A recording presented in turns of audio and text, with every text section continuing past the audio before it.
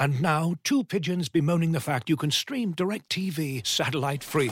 Hey, Frank, a little birdie told me you don't need a satellite dish to get DirecTV. What's little birdie? Was it Jimmy the Sparrow? It's a figure of speech. Point is, you can stream DirecTV over the internet now. Oh, sure. Next you're going to tell me those big birds are made of metal and filled with people, right? You mean airplanes? Stream DirecTV without a satellite dish. Visit DirecTV.com. High-speed internet service required. Terms and restrictions apply.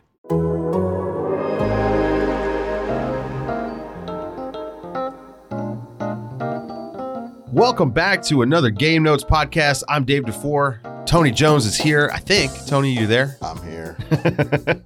My eyes have never seen a better player than Stephen Curry. That's what you said when you came on the call. And it was just like completely out of context to me. Listen, I don't know that I necessarily agree with you. I don't think I've ever seen a skilled player, but I don't know about better. I watched Michael Jordan. So did you. Mike has no business being in Steph's conversation. Listen, I'm going to say this on every podcast just so I can ram it home. Okay. Okay. Until everybody figures out. All right. Here we go. Can we talk about the Jazz now? Yes, we can. The Jazz, as we both predicted, were 2-1 in their first three games. Wait a minute. Did we both predict it, or did you predict 3-0? No, I predicted 2-1. You sure? Didn't I? Didn't I predict 2-1? Matter of fact, if you're listening, remind me. I'm not going to go back and listen, but I'm pretty sure it was 2-1. It's 2-1 in my heart. I thought they were going to lose to Portland. They look pretty good. I mean, Portland is not quite where they're going to be a month from now. You can see that they're still kind of trying to figure things out. But man, Utah looked really good. And Rudy Gobert in particular, these first three games, has been awesome. Yes, Rudy's been awesome.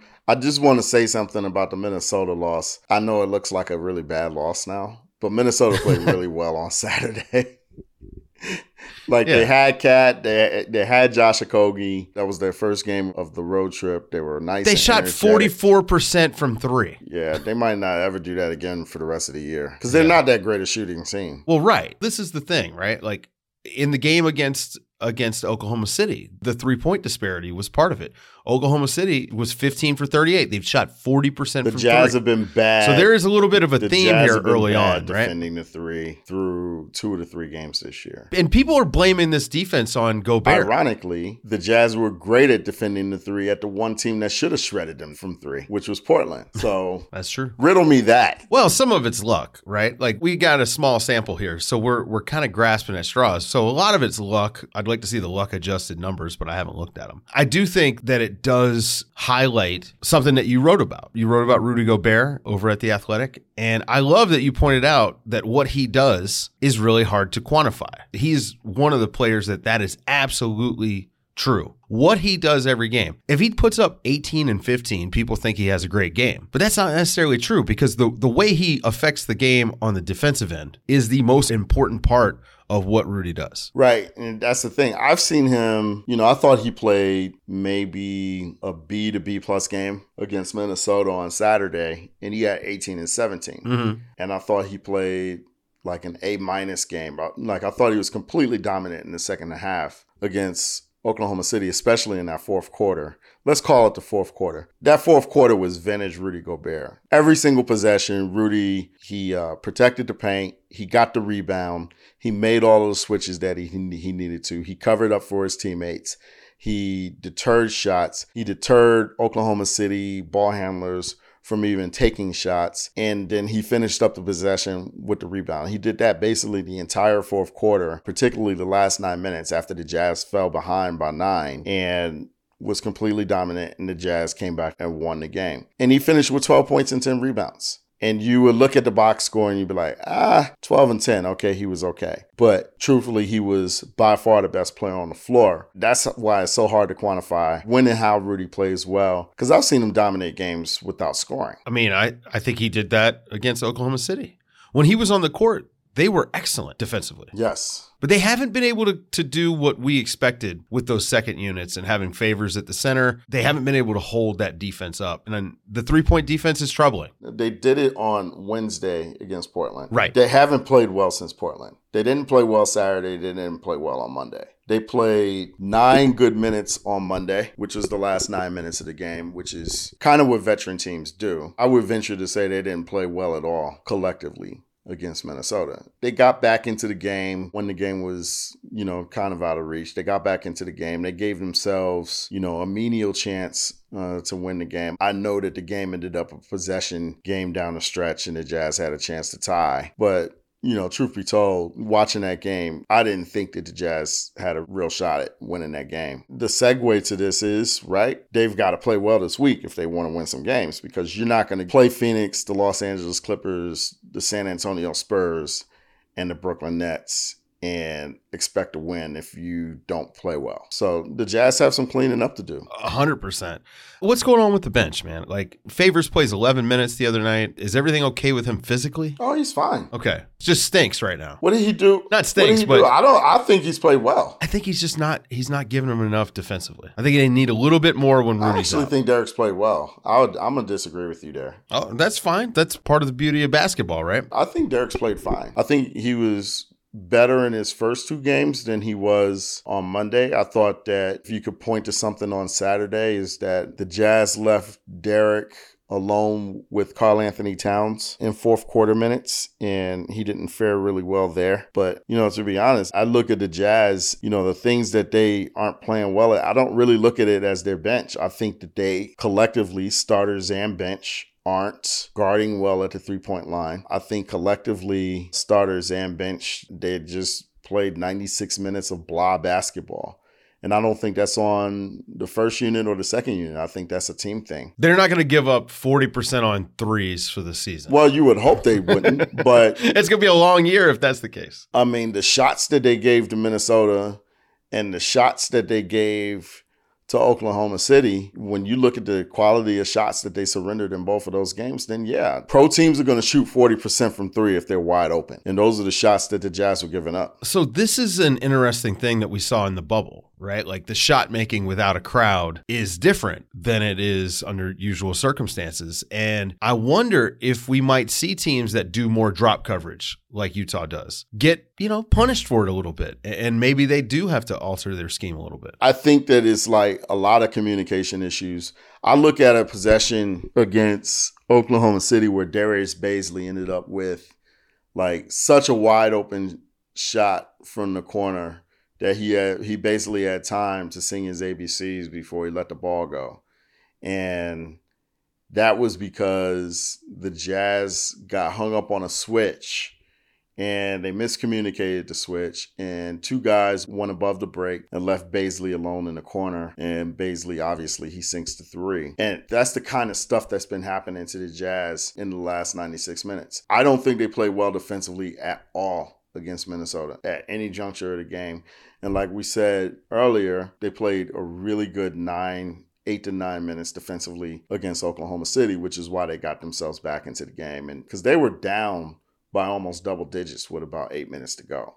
That game was teetering on the edge of, okay, if Oklahoma City makes one more mini run, this is a 13-point game and the game is over. They've had 2 days off. They basically took a pro day on Tuesday. They practiced on Wednesday. They're going to need it because these next 4 opponents, if they play anything like they played the last 2 games, they're going to go 0-4 in these next 2 opponents. But, we'll see if they come back and play well and play better. This episode is brought to you by Michelob Ultra, the official beer sponsor of the NBA. Want to get closer to the game than ever before?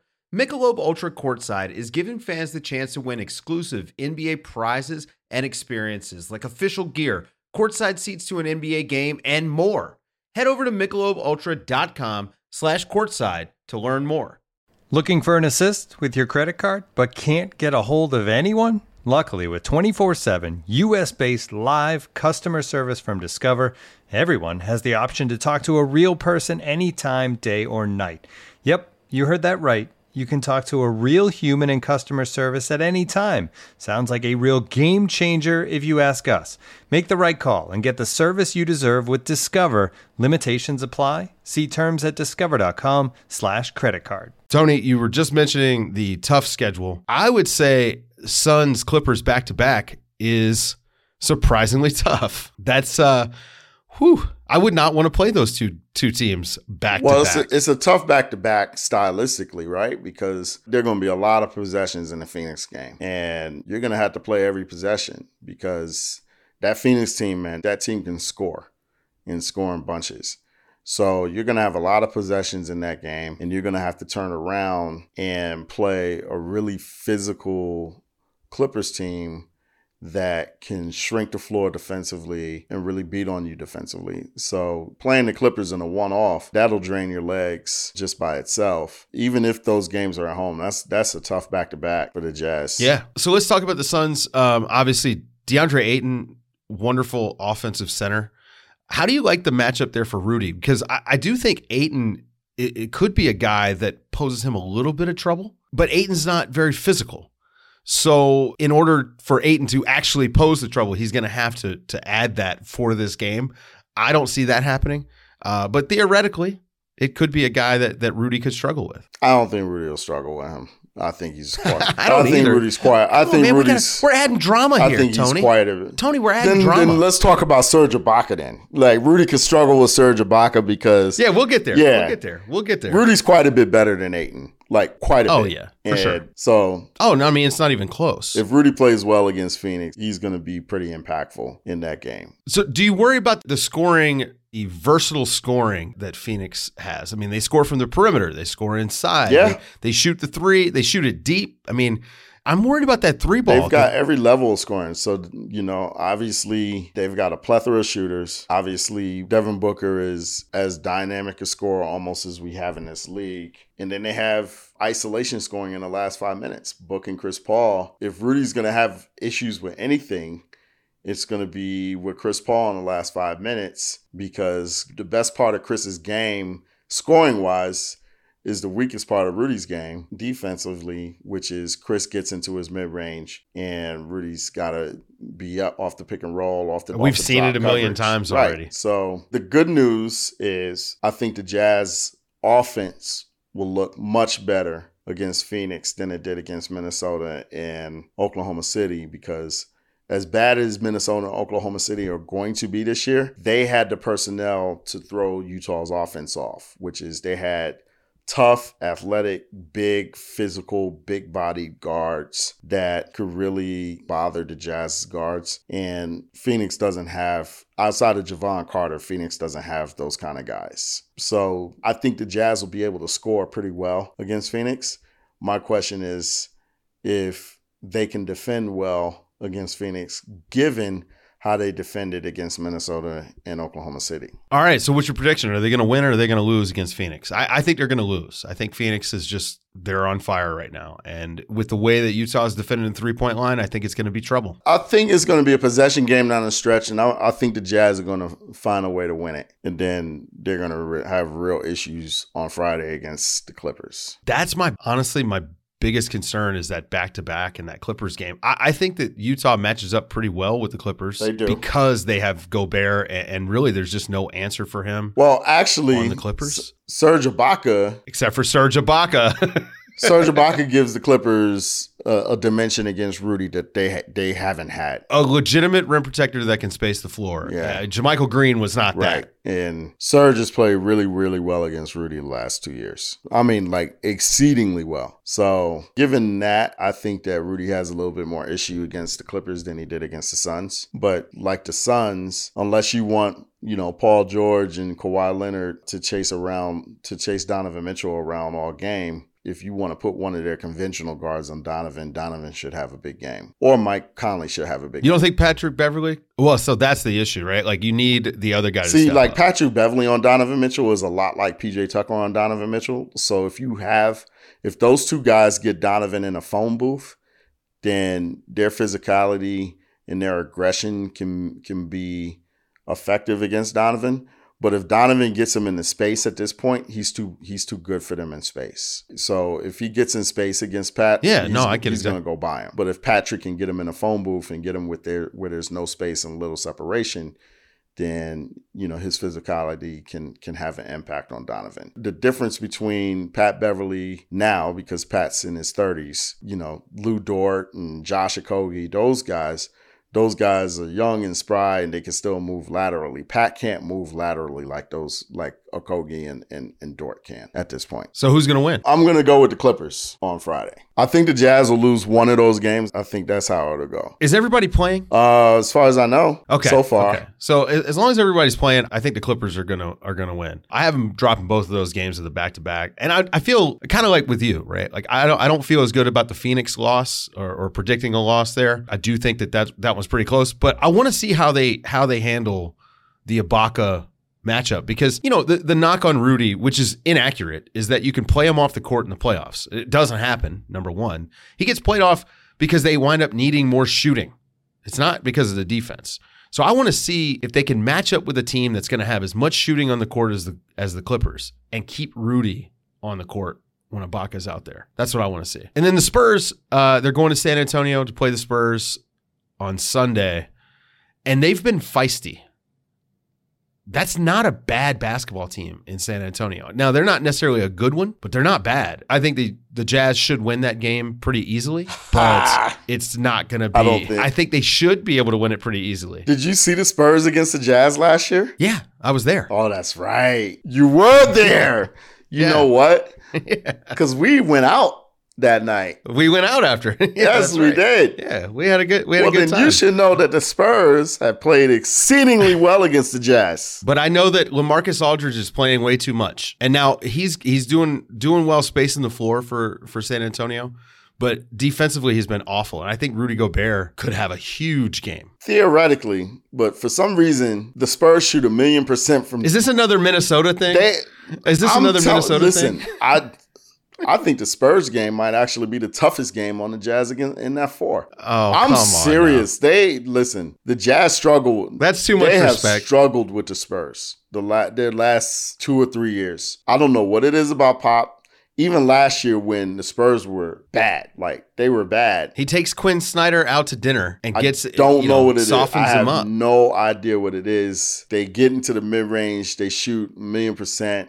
DeMar DeRozan just ate the Jazz for lunch last year. That's a rough game, especially down in San Antonio, especially a third game in 4 nights. That's a rough game for the Jazz. I'm going to say the Jazz lose that game. Wow. Yeah. Wow. So we're both pessimists about the next 3 games. I think it's tough. I think those are a tough 3 games for the Jazz. Then you got Brooklyn. And if you want to expand it, then you have the Knicks on the back-to-back, and the Knicks are playing well. And then you've got the Bucks. And then you got the Bucks. And then after the Bucks, the road trip kind of turns a little bit easier, where the Jazz should be able to pick up some wins. Yeah. If I would have applied myself, I could have gone to the NBA. You think so? Yeah, I think so. But it's just like, it's been done. I didn't want to, I was like, I don't want to be a follower. Hi, I'm Jason Concepcion. And I'm Shea Serrano. And we are back. We have a new podcast from Wondery. It's called 6 Trophies. Woo! And it's the best. Each week, Shea Serrano and I are combing through all the NBA storylines, finding the best, most interesting, most compelling stories, and then handing out 6 pop culture themed trophies for 6 basketball related activities. Trophies like the Dominic Toretto I Live My Life a Quarter Mile at a Time trophy, which is given to someone who made a short-term decision with no regard for future consequence. Or the Christopher Nolan Tenet trophy, which is given to someone who did something that we didn't understand. Catalina Wine Mixer trophy. Ooh, the Lauryn Hill You Might Win Some, but You Just Lost One trophy. And what's more, the NBA playoffs are here, so you want to make 6 Trophies your go-to companion podcast through all the craziness. Follow 6 Trophies on the Wondery app or wherever you get your podcasts. Listen ad-free right now by joining Wondery Plus. They should be able to run off 4 wins straight with Detroit, Cleveland, Washington, and Atlanta. Well, the Atlanta one, that's the first game at home, and the Jazz traditionally suck their first game at home after a long road trip. I don't know the ins and outs of how they respond. Because that's the thing, right? Like they're going to be playing 9. I think they're going to be playing 9 consecutive games in separate arenas, counting the Atlanta game back home at Vivint. Mm-hmm. Yeah, and then going to Denver. And then they come home for I believe, 5 or 6 or something like that. This schedule is absolutely insane. It's a tough schedule. All right, so we both expect 1 and 2 over the next 3. Wait a minute, we got to get Brooklyn, right? Oh, that's a good Tuesday. point. We record next Wednesday. So yeah, we got to get Brooklyn. Oof, man. As long as Kyrie and KD are playing, I think that's a Brooklyn win. I'm going to agree with you. Wow, we're going 1 and 3. We're being very pessimistic. For 2 people that are relatively non-pessimistic. To be honest, I don't know if this is pessimistic, because I just think that a lot of these are, Brooklyn obviously stands out on its own, but You know, the Clippers and the Spurs, those are scheduled things. Exactly. When you get to the Spurs, that third game in 4 nights, those legs are going to be dead. And I love saying this because, you know, Jazz fans sometimes they still don't understand the logistics of how legs can die during the NBA schedule and you don't look like yourself.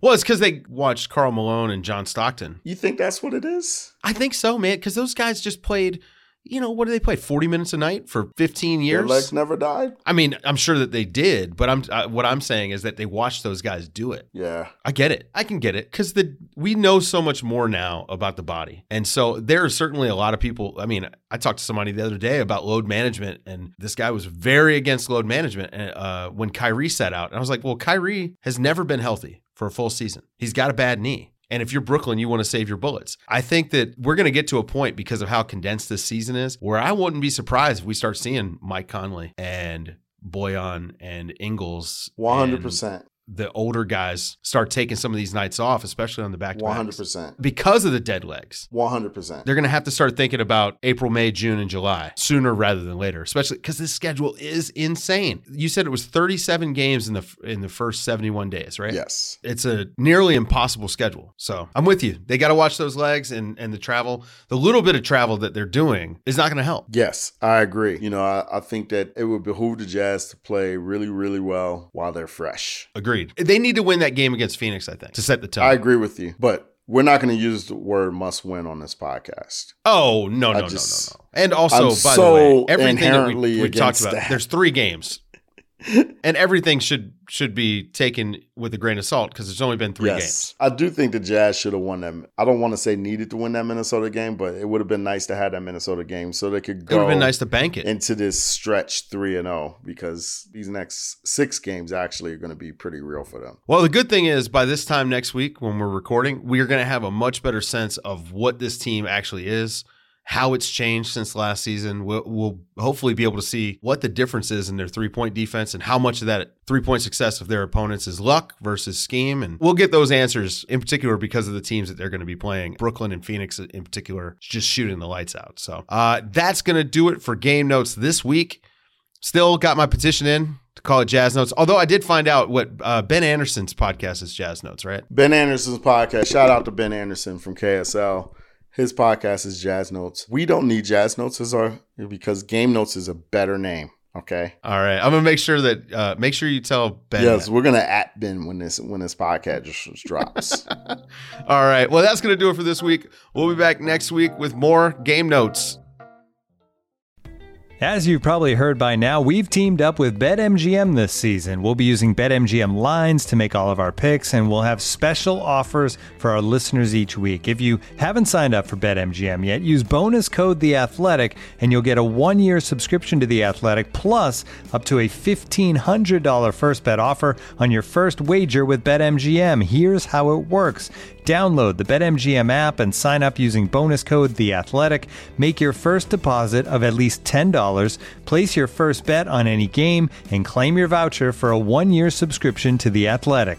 See BetMGM.com for terms. U.S. promotional offers not available in D.C., Mississippi, New York, Nevada, Ontario, or Puerto Rico. Gambling problem? Call 1-800-GAMBLER. Available in the U.S. Call 877-8-HOPE-NY or text HOPE-NY 467-369 in New York. Call 1-800-NEXT-STEP in Arizona. 1-800-327-5050 in Massachusetts. 1-800-BETS-OFF in Iowa. 1-800-270-7117 for confidential help in Michigan. 1-800-981-0023 in Puerto Rico. First bet offer for new customers only in partnership with Kansas Crossing Casino and Hotel.